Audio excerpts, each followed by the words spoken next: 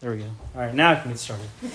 So before I get started, I would like to do two things. First, I want to express my thanks to you all. This has been a very blessed weekend for me and for my family.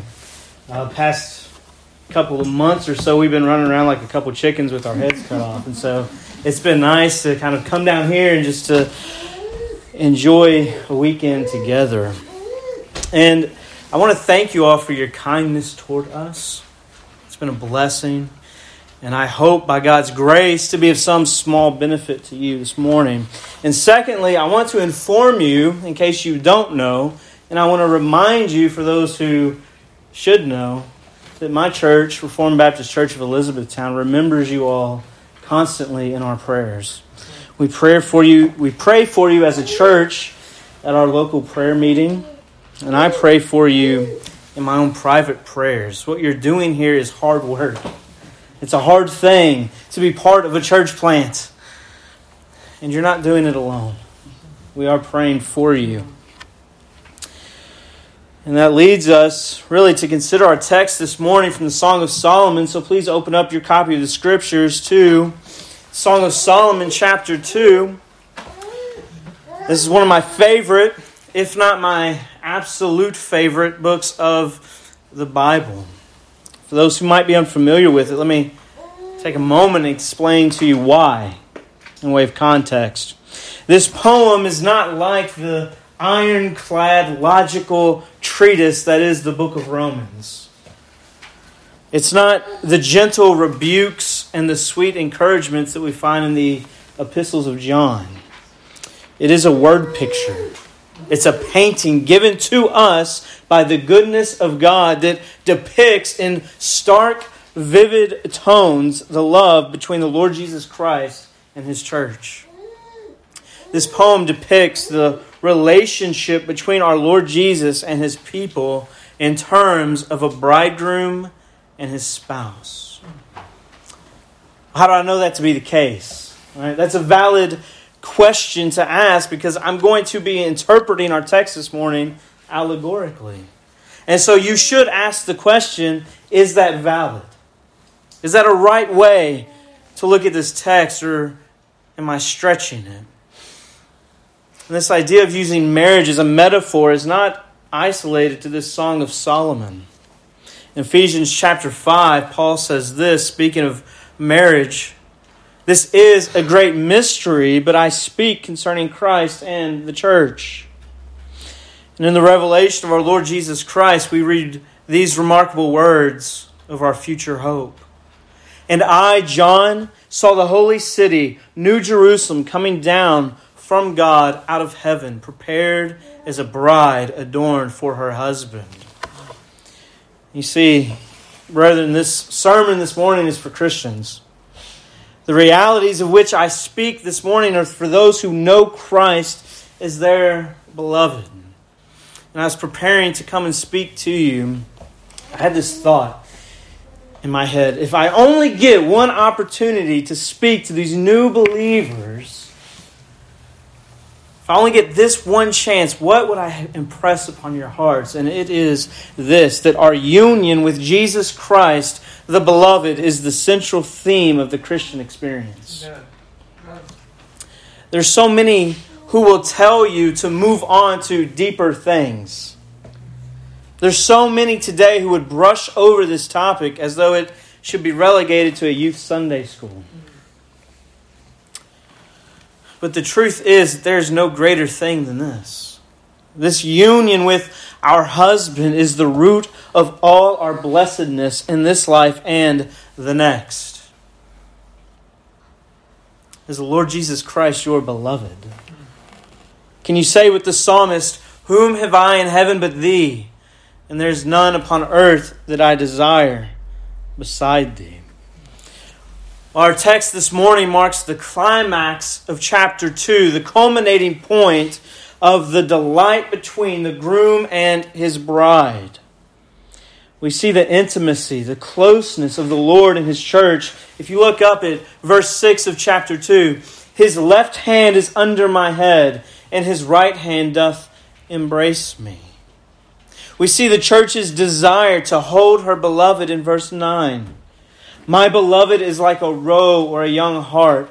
Behold, he standeth behind our wall. He looketh forth at the window, showing himself through the lattice. She's looking for him. And in verse 14, we see the desire of the Lord for the church. O my dove, that art in the clefts of the rock, in the secret places of the stairs, let me see thy countenance. Let me hear thy voice. For sweet is thy voice, and thy countenance is comely. And this leads us to the simple and yet profound declaration that we will be considering this morning in verse 16. My beloved is mine, and I am his. He feedeth among the lilies.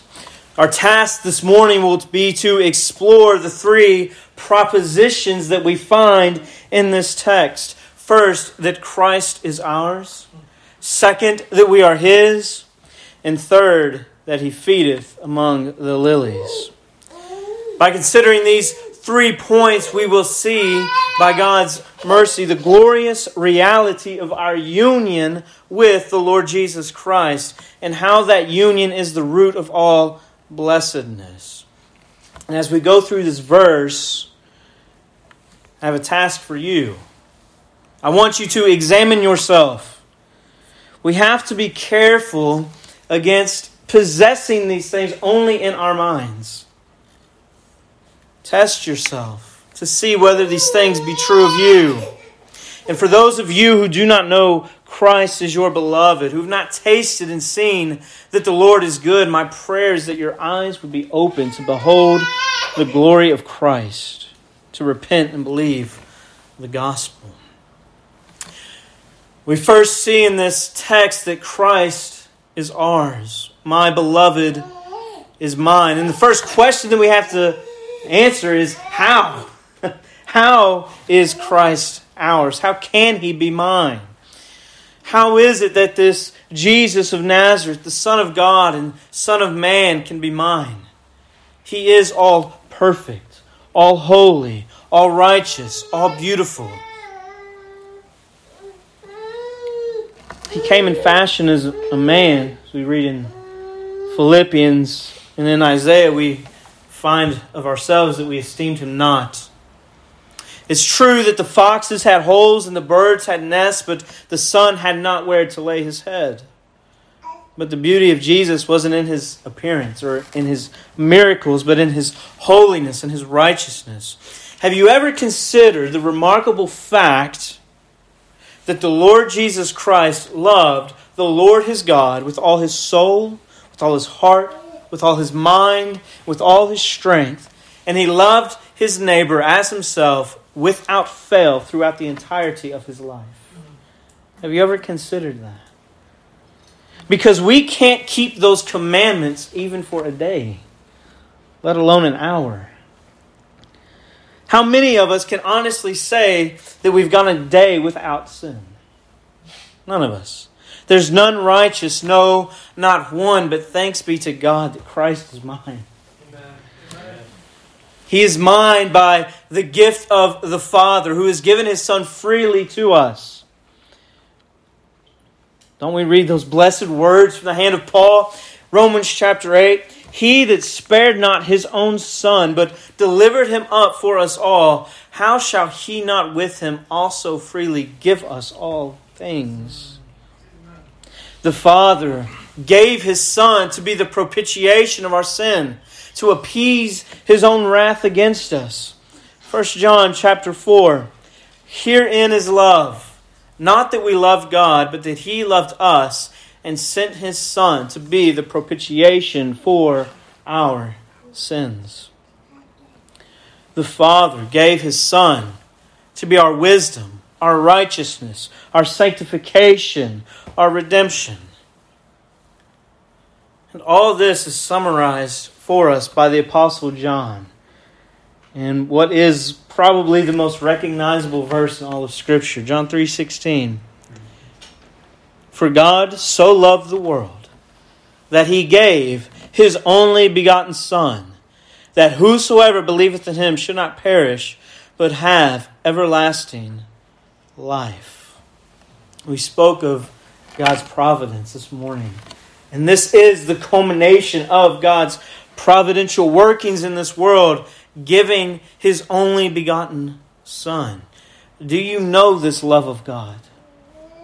Do you know this love of God, this gift of the Lord Jesus Christ given for you and to you? Christ is mine by His own gift of Himself. The Lord Jesus gave Himself a ransom for many. It wasn't a begrudging sacrifice, was it? He willingly laid down His life for His sheep. In John chapter 10 we read this: "Therefore doth my Father love me, because I lay down my life, that I might take it again. No man taketh it from me, but I lay it down of myself. I have power to lay it down, and I have power to take it again. This commandment have I received of my Father." The Lord Jesus did not begrudgingly give Himself for you. Again, He said, "For even the Son of Man came not to be ministered unto, but to minister and to give His life a ransom for many." Once more, Paul wrote this to Titus: "Looking for that blessed hope and the glorious appearing of the great God and our Savior Jesus Christ, who gave Himself for us, that He might redeem us from all iniquity, and purify unto Himself a peculiar people, zealous of good works." Christ is mine by adoption. Not that I've adopted Him, right? That's what the world would tell us that means. But that God the Father has adopted me, and so Christ belongs to me as a brother. This is truly a remarkable thing. That our Father is the Father of our Lord Jesus Christ. All those who have been regenerated by the mighty operation of the Holy Spirit are made sons of God, and so joint heirs with Christ our Lord. It's what we read in the glorious words of the Epistle to the Hebrews: "For both He that sanctifieth and they who are sanctified are all of one. For which cause He, the Lord Jesus Christ, is not ashamed to call them brethren, saying, I will declare Thy name unto my brethren. In the midst of the church will I sing praise unto Thee." He's not ashamed to call us brethren. Yet how often are we ashamed? How often are we ashamed to own Him? And we have these sweet words of Christ to Mary. Jesus saith unto her, "Touch me not, for I am not yet ascended to my Father, but go to my brethren, and say unto them, I ascend unto my Father and your Father, and to my God and your God." It is a remarkable thing that Christ is ours by adoption. Lastly, the Lord Jesus Christ is ours by marriage. And I didn't intend to speak about marriage when I first started this, but it's in the text. This theme it's nearly too marvelous for words. Every time I speak about this topic, I feel as though I never ever do it justice. Do you not know that you are espoused to Jesus Christ? Do you not know that He is your husband and you are His bride? Some of you are young and yet unmarried, and yet you know, at least by knowledge, if not by experience, that there is no more intimate relation in all of human interaction than that of husband and wife. There's nothing like it. The Scripture says that a man and wife become one flesh. That's not merely speaking of the physical reality, but the metaphysical reality. There is a union that the Lord that the Lord God creates between husband and wife. And this is how Christ is ours. He's given to us by marriage. This is what the Scripture says of Christ. Speaking of us, thou shalt no more be termed forsaken, neither shall thy land any more be named desolate, but thou shalt be called Hephzibah, and thy land Beulah. For the Lord delighteth in thee, and thy land shall be married. For as a young man marrieth a virgin, so shall thy sons marry thee. And as the bridegroom rejoiceth over the bride, so shall thy God rejoice over thee. And the Lord God, using Hosea as a figure of things to come, said this, Then said the Lord unto me, Go yet, love a woman beloved of her friend, yet an adulteress. That's us. According to the love of the Lord toward the children of Israel, who look to other gods and love flagons of wine. John Gill wrote this concerning this truth. By marriage, Christ has not only espoused our cause, He has also espoused our persons and betrothed us to Himself in righteousness and in judgment and in loving kindness and in mercies and in faithfulness, and that forever. So that, O astonishing grace, He that is our Maker is become our husband. Christ is yours by marriage. The next question that we have to ask is this: in what ways is Christ mine? He is our great high priest, the one who atoned for our sin and ever lives to make intercession on our behalf. All the figures of the old covenant pointed forward to the Lord Jesus Christ, the mediator of a better covenant. Hebrews chapter 8 says this, And now hath He obtained a more excellent ministry, by how much also He is the mediator of a better covenant, which was established upon better promises. And what are those better promises? Well, if you continue through the Epistle of Hebrews, you'll find that those promises include the full satisfaction concerning our sin. You'll find help in time of need, eternal rest with a present reality. The Lord Jesus, the captain of our salvation, the author and finisher of our faith. And all these promises find their summation in the fact that the Lord Jesus Christ is our great high priest, the anchor for our soul, seated in heavenly places, making intercession for us. And Pastor Ken told me that he preached through these verses with you all recently from Hebrews chapter 7.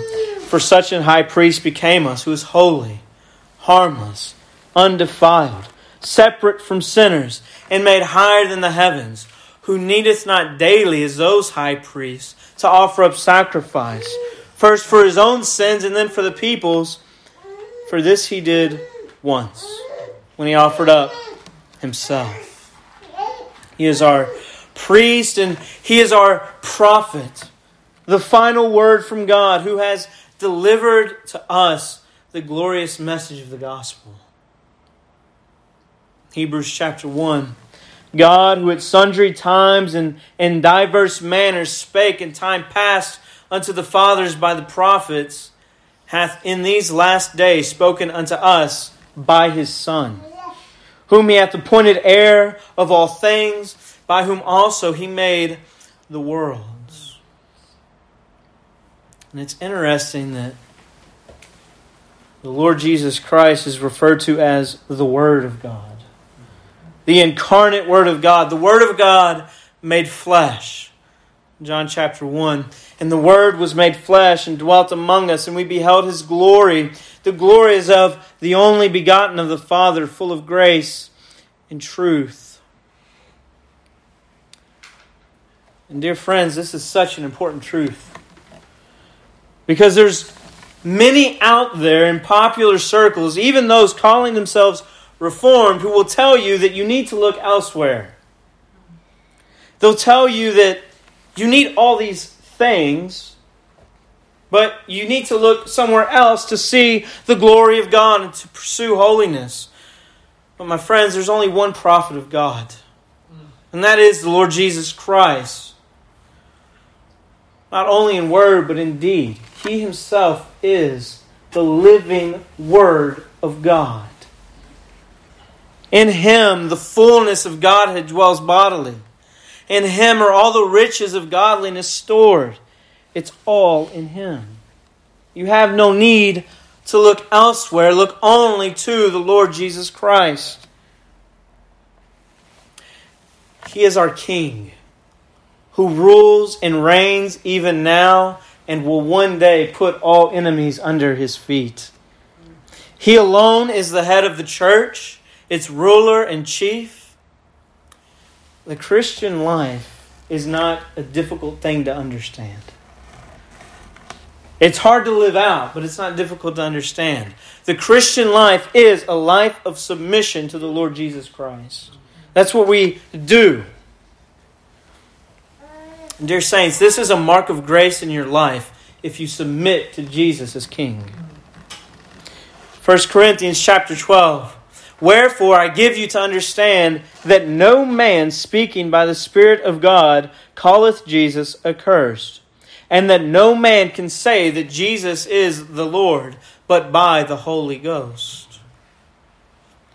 You cannot have Jesus as Savior and not as Lord.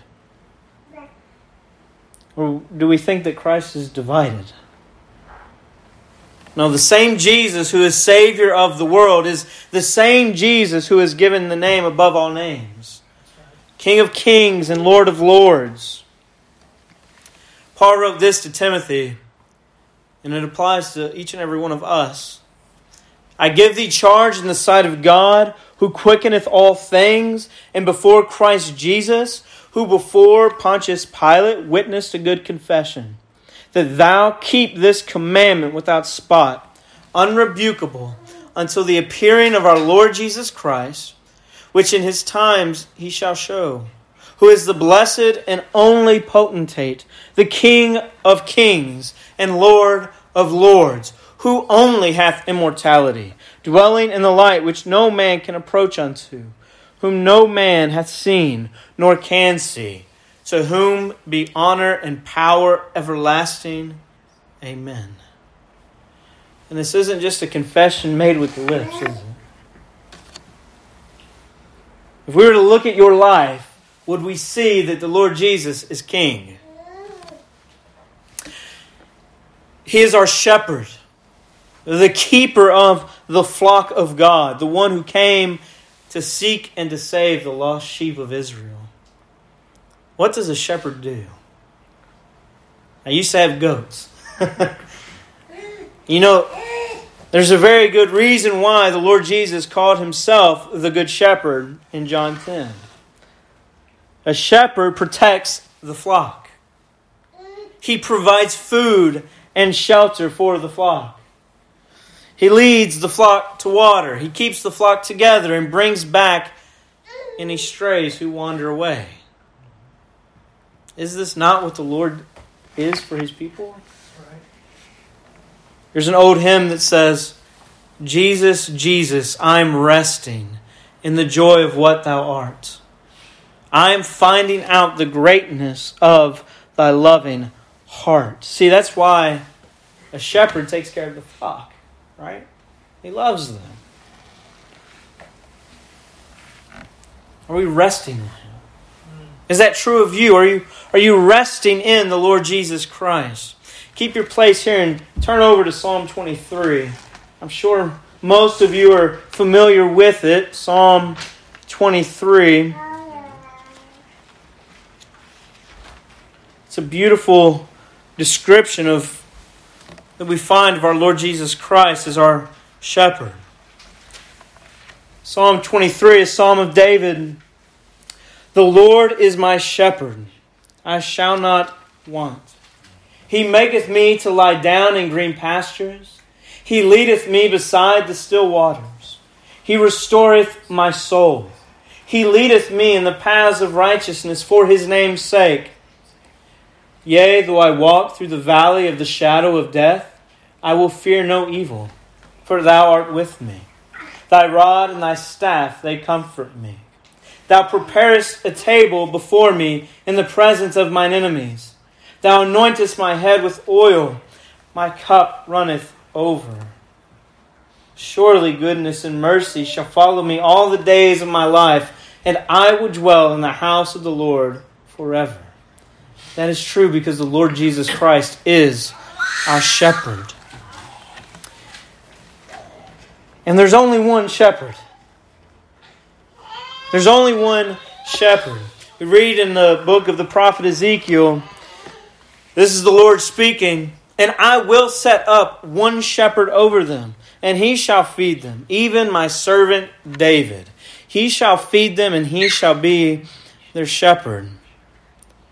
Why is there fighting and disunity among us when we have one Lord, one faith, one baptism?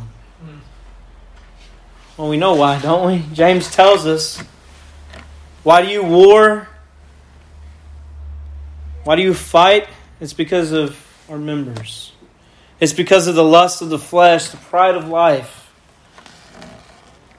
Let's cast away envying and strife and rest in the Lord Jesus, who is our shepherd. He is our brother. Indeed, our friend who sticks closer than a brother. The one through whom we have received the adoption of sons. This should be a source of comfort and contentment for us in all circumstances. In the book of Proverbs, we read this: a friend loveth at all times, and a brother is born for adversity. What's our adversity? Isn't it our sin? Isn't it the corruption that is ours because of our father Adam? Oh, but our brother was born for a time of adversity. The one who came in the fullness of time to redeem us from the curse of the law. And thanks be to God who has adopted us as sons and daughters, who has given us such a one to be our brother. Again, Hebrews chapter 2. Wherefore in all things it behooved him to be made like unto his brethren. And here's the reason: that he might be a merciful and faithful high priest in things pertaining to God, to make reconciliation for the sins of his people. And the remarkable thing is this: that as Christ was made like unto us, yet without sin, so too one day we will be made perfectly like Him. Isn't that your hope? 1 John chapter 3. Beloved, now are we the sons of God. Now we are the sons of God. Right now, you are a child of God. And it doth not yet appear what we shall be, but we know when He shall appear, we shall be like Him. For we shall see Him as He is. Finally, the Lord Jesus is our husband, our bridegroom, the one who loved us and gave Himself up for us. We've considered this briefly already, but it's such a crucial thing for us to understand. This is our great hope, that one day we shall join with our beloved in that great marriage supper of the Lamb. Isaiah 54. Fear not, for thou shalt not be ashamed, neither be thou confounded, for thou shalt not be put to shame. For thou shalt forget the shame of thy youth. I look forward to that. I look forward to that. Thou shalt forget the shame of thy youth, and shalt not remember the reproach of thy widowhood any more. For thy Maker is thine husband. The Lord of hosts is his name, and thy Redeemer, the Holy One of Israel. The God of the whole earth shall he be called. Amen. And what is our Lord's aim? What's the end in loving us as a spouse? It's our sanctification. That we would be holy and blameless, without spot or blemish before him. This is our Lord's desire, that we be made like Christ, so that the glory of God may be manifested in us. This is the model. Husbands, men who are looking to be husbands, this is the model that we are to follow. The Lord Jesus Christ gave up himself so that his bride would be made acceptable before God. Is that how you love your wife? Is that how you love your future wife? Will you give up yourself for her sanctification? Well, thus far we've considered very briefly what it means that my beloved is mine. So now we'll turn to consider the second part of this text. I am his. Again, the first question we have to answer is how? Firstly, we are Christ by way of election. We have been chosen in him from before the foundation of the world, according to the great mercy and kindness of God. Ephesians chapter 1. Blessed be the God and Father of our Lord Jesus Christ, who hath blessed us with all spiritual blessings in heavenly places in Christ, according as he hath chosen us in him before the foundation of the world, that we should be holy and without blame before him in love, having predestinated us unto the adoption of children by Jesus Christ to himself, according to the good pleasure of his will, to the praise of the glory of his grace, wherein he hath made us accepted in the beloved. Do you see in that mind-boggling portion of Scripture the great truth that all things are ours in Christ Jesus? Our election is in him. Our adoption is by him. Our standing before God as acceptable is in him. Because we have been chosen in him before the very foundation of the world, we are sure of the final culmination and consummation of our salvation. And yet, we have to be careful, don't we? We have to realize that these beautiful doctrines of grace are the throne upon which Christ sits. Right? We're not elected merely for the sake of election or so that we can go out and argue with Arminians. We were elected to the praise of God's glorious grace, who gave us his Son, his only Son, whom he loves, for us, that his name might be magnified among the heathen. This is what the Lord Jesus meant when he referred to the Father giving the church to him. John 17, I pray for them. I pray not for the world, but for them which thou hast given me, for they are thine. That's us. Secondly, we are Christ's by way of regeneration. That miraculous operation of the Holy Spirit of God in giving life to those who are dead in trespasses and sins. You remember what the Lord Jesus said to Nicodemus, right? In John chapter 3. Except a man be born again, he cannot see the kingdom of heaven. We were once dead in our trespasses and sins, weren't we? We were at one time without life, aliens and strangers from the promises of God, cut off from his love.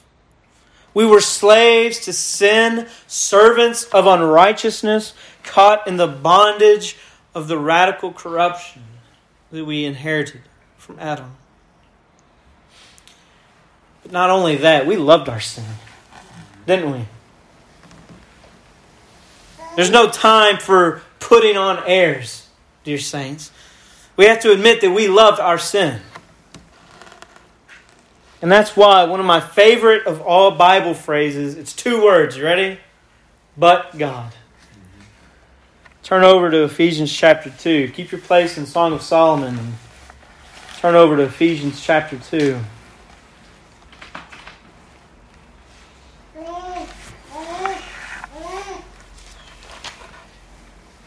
Beginning at verse 1.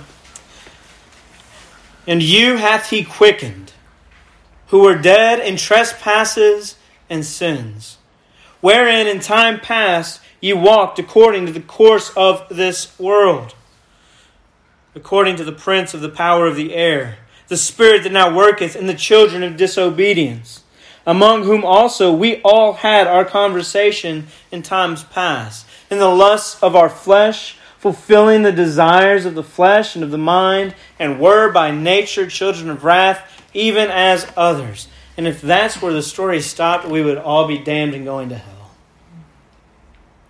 And then my favorite phrase of the Bible, verse 4, but God, who is rich in mercy, for His great love wherewith He loved us, even when we were dead in sins, hath quickened us together, listen, with Christ.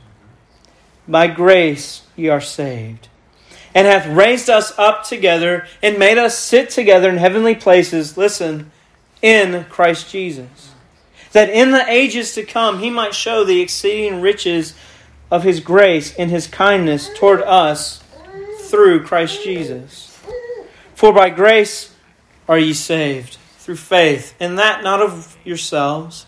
It is the gift of God, not of works, lest any man should boast. For we are His workmanship, created, listen, in Christ Jesus, unto good works, which God hath prepared before. I memorized that in the ESV, and so that's why I say it like that. For we are His workmanship, created in Christ Jesus unto good works, which God hath before ordained that we should walk in them. Do you see the doctrine of regeneration? That God hath quickened us together with Christ. I don't know about you, but that makes me want to fall down on my face and worship Him. Praise God for His riches of mercy and kindness toward us in the Beloved. Thirdly, we are Christ by way of purchase. By purchase. The Lord Jesus has bought you with a price. He has made you His own. There are those out there who will twist this concept into an avenue to satisfy the lust of pride. They'll say something like this, oh, we were bought with a price because we were so worth it. No. You were bought with a price because of the value that the Lord God had for His justice. You remember what the Lord said to Moses? Exodus 34. And the Lord passed by before him and proclaimed, the Lord God, merciful and gracious, long-suffering and abundant in goodness and truth, keeping mercy for thousands, forgiving iniquity and transgression and sin, and that will by no means clear the guilty, visiting the iniquity of the fathers upon the children and upon the children's children, unto the third and to the fourth generation. We have to be careful to guard against all forms of man-centered thinking. We were purchased by Christ to satisfy the demands of God's justice in regards to our sin. And because the Lord Jesus purchased us, we belong to Him. We are no longer slaves of sin. We are slaves of righteousness. 1 Corinthians chapter 6. What? Know ye not that your body is the temple of the Holy Ghost which is in you, which ye have of God, and ye are not your own? For ye are bought with a price. Therefore glorify God in your body and in your spirit, which are God's. You see what Paul said there? He tells us to glorify God in our bodies and in our spirit. So let me ask you a question, pop quiz. What else do you have besides your body and your spirit? Nothing, right? That's what we are. We are creatures of body and spirit. In other words, Paul is telling us that the Lord Jesus did not merely purchase an hour on Sunday morning.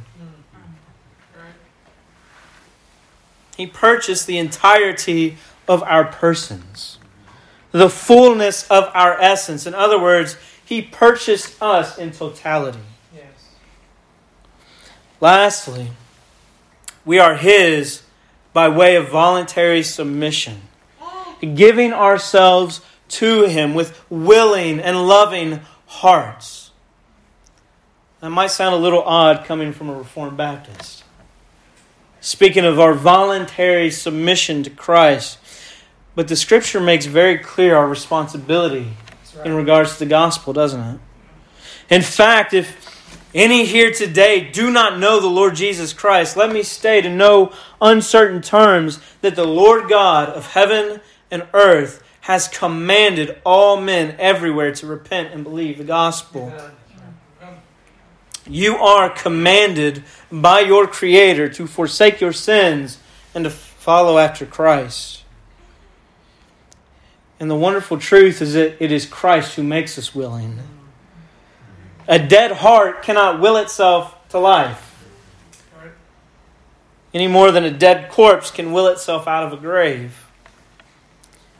But have you ever read Psalm 110? Thy people shall be willing in the day of thy power. In the beauties of holiness from the womb of the morning, thou hast the dew of thy youth. If you are begrudgingly following Jesus, if you are reluctantly walking in His way, then you have every reason to doubt whether or not you know Him. What did He say? John 14. If ye love me, keep my commandments. He didn't say, if you want to escape the fires of hell, keep my commandments. He didn't say, if you desire to live long on the earth, keep my commandments. He said, if ye love me, keep my commandments. That's the question of the day, isn't it? Do I love Jesus? Do you love Jesus? Well, the second question, in what ways are we Christ's? We are His people, whose full identity is found in Him. Yes. This is what we find foretold in the book of the prophet Hosea. And I will sow her unto me in the earth, and I will have mercy upon her that had not obtained mercy. That's us. And I will say to them which were not my people, again, that's us, thou art my people. And they shall say, thou art my God. As we see in Isaiah 62, we were once called forsaken and desolate. That was our name. Forsaken of God and desolate. Our identity was found in our rebellion. Oh, but in Christ now we're called adopted and abounding. Adopted as children of God and abounding in the life of our Lord Jesus Christ. We are His people, His possession, His inheritance, the subjects of His rule. As the Apostle Peter said, but ye are a chosen generation, a royal priesthood, and holy nation, a peculiar people, that ye should show forth the praises of Him who hath called you out of darkness into His marvelous light, which in time past were not a people, but are now the people of God, which had not obtained mercy, but now have obtained mercy. We are His disciples, right? His learner servants. We are to sit at His feet and learn of Him. You know, in the Gospel according to Luke, we see a remarkable account of Jesus' interaction with the two sisters, Martha and Mary. He came to their house, and we read in Luke 10, verse 40, that Martha was hosting. And the text says that she was cumbered about much service. She was so busy doing all these things that she got upset because her sister was sitting at Jesus' feet. And the chapter ends with these words from our Lord. And Jesus answered unto her, Martha, Martha, thou art careful and troubled about many things, but one thing is needful. And Mary hath chosen that good part which shall not be taken away from her. Do you content yourself to sit at the feet of Jesus, to learn from Him, to be like Him? Or are we cumbered about much service? And do you find yourself too busy doing the Lord's work that you don't have time for the Lord Himself? Oh, that we would learn contentment. Oh, that we would be like Mary and sit at His feet and learn of Him. Isn't that what He said? Matthew chapter 11. Come unto me, all ye that labor and are heavy laden, and I will give you rest. Take my yoke upon you, and learn of me. For I am meek and lowly in heart, and ye shall find rest unto your souls. For my yoke is easy, and my burden is light. Is your soul burdened with heavy loads? Do you find His yoke difficult to bear? Could it be that you haven't learned this lesson yet to learn of Him? We are His wife, His body, bone of His bones, flesh of His flesh. We're called to submit to Christ with all reverence, just as wives are commanded to submit to their own husbands out of reverence for Christ. But this means more than that. It means more than that. We're called to rejoice in our Savior's love for us. Isn't that what the wife does? Rejoices that she's the object of her husband's love. This is what we see of the king in Psalm 45, a messianic psalm. So shall the king, that's Christ, greatly desire thy beauty.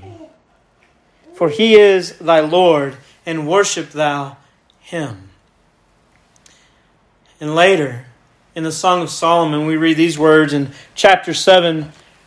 I am my beloved's, and his desire is toward me. Oh, to live constantly in that one thought that I am my beloved's, and his desire is toward me. Do you know that in your life? Do you know the Lord Jesus' desire toward you? And that brings us to the final portion of this verse. He feedeth among the lilies. And this is such a sweet promise, a sweet assurance. To understand it, we have to consider what these lilies are. More precisely, who these lilies are. These lilies are the church, the redeemed of the Lord, those who are able and truly to say that the beloved is theirs and they are his. The first two verses of chapter 2, we find these words. I am the rose of Sharon and the lily of the valleys. As the lily among thorns, so is my love among the daughters. In Hosea, we read this great promise from God. I will heal their backsliding. I will love them freely, for mine anger is turned away from him. I will be as the dew unto Israel, and he shall grow as the lily, and cast forth his roots as Lebanon. You know, that word lily is interesting. Its concrete meaning is white. You know that white is the color of purity, right?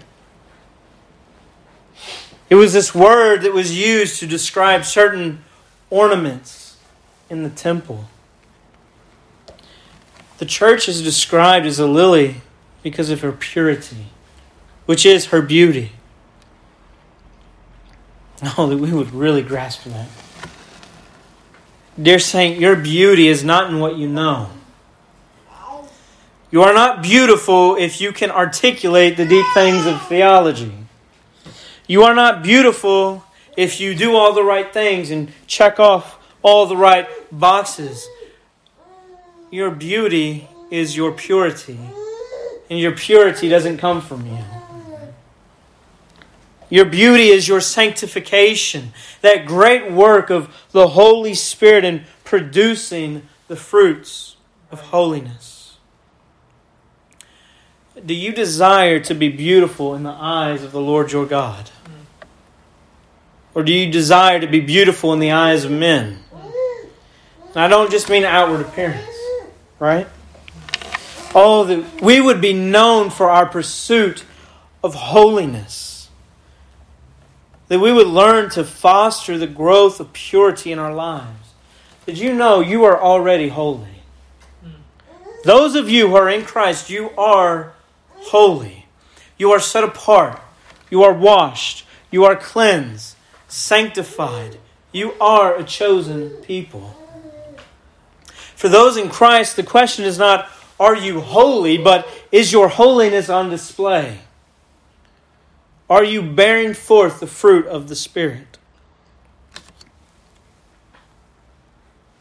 And let me encourage you, those of you who are in Christ, to take your eyes off your past sin. I usually get emotional when I preach, so I apologize. How can my Savior think me beautiful? Turn over the Song of Solomon. Go to chapter 4. And look at verse 7. Thou art all fair, my love. There is no spot in thee. Those are the words of Christ to His church. How can He say that to me? I don't know myself as well as He does, and I know that I'm ugly. I was a fornicator. I was a liar. I was a thief. But we're washed. The glorious truth that we who were once filthy and vile and forsaken and desolate are now made beautiful in the sight of the Lord Jesus Christ. And it's not a beauty that we earned. It's a beauty that's given to us. It's Christ's beauty. I don't know about you, but I long to hear those words in perfection. To stand before my Savior and to hear Him say, Thou art all fair, my love. There is no spot in thee. And our Savior feedeth among the lilies, His church. That word feedeth refers to taking sheep out to pasture. Isn't that a wonderful thought? That the Lord Jesus Himself leads us out as sheep into the pleasant pastures which He has prepared for us. You know, it might go against some of our conservative American sentiments, but the Scripture describes us as sheep. That's what we are. We are the sheep of Jesus. We are to be meek and mild, even as He is. To be gentle and compassionate. To walk even as He walks. We're not wolves, we're sheep. Have you been led out into the fields for the grazing? Do you know what it's like to taste and see that the Lord is good? To find your nourishment provided for you by the Savior.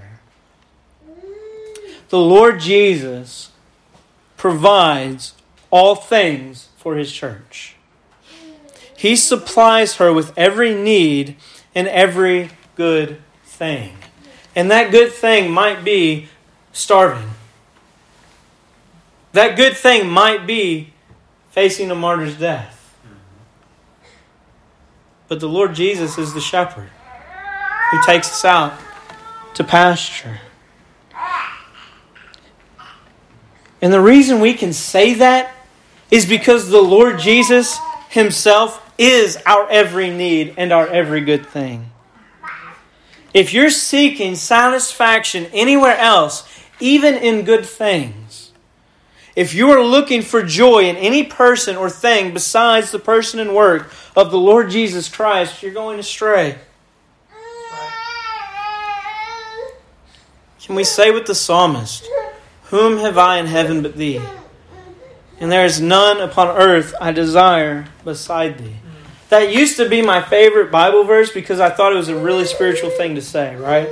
Well, this is my favorite Bible verse. Let me quote it for you. But after going through hard things,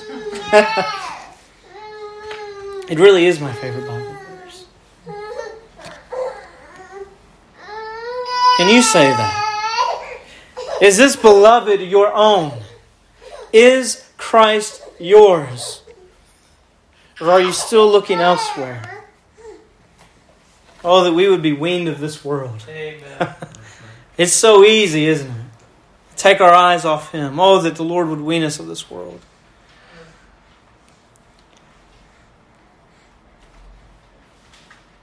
Have you been listening to this message about the glory of the Lord Jesus Christ and His love for His church, and even now felt a stirring in your soul? Those of you who don't know Him, have you felt that pang within your soul? That pang of guilt and shame for your sin? If you have, don't ignore it. That's the voice of the Holy Spirit telling you of your need of Christ. Follow after the instruction of the Scripture. Seek ye the Lord while He may be found. Call ye upon Him while He is near. Today is the day of salvation. We're not promised tomorrow. We're not promised a future deathbed in old age. One last chance. This is your one last chance. Today, even now, is your opportunity. If you don't know Christ, do not harden your heart today. Turn away from your sin.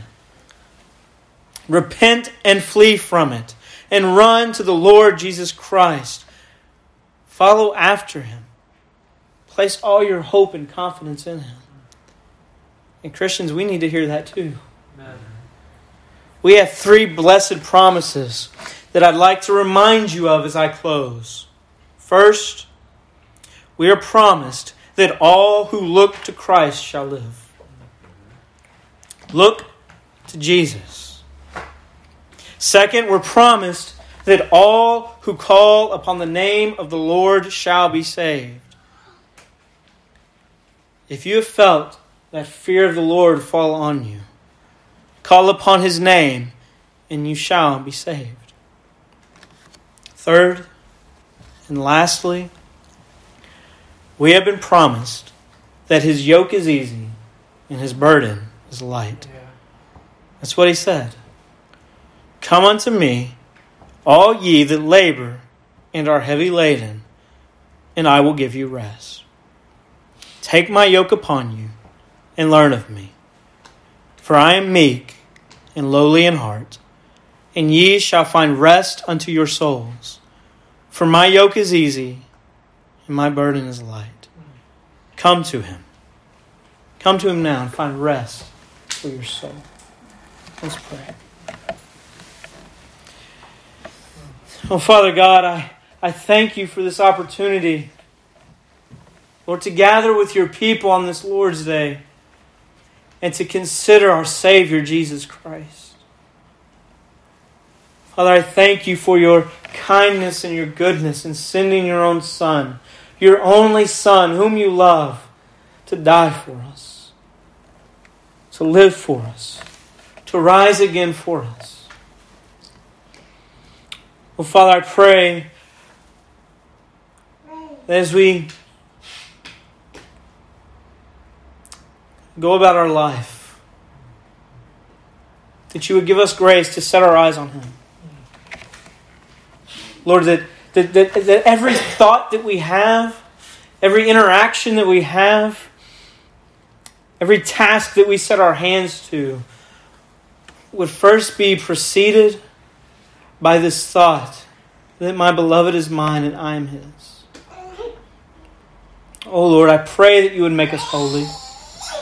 I pray, Lord, that you would wean us from the world, even in our experience of this life.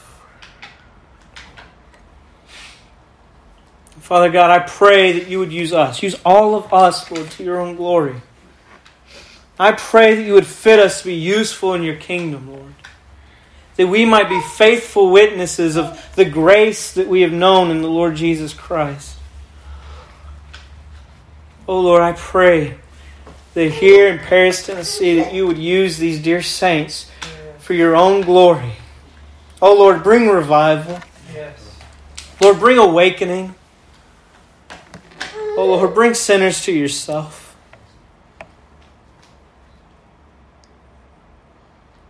All that the name of Jesus might be magnified. Oh Lord God, I ask these things in His name. Amen. Amen.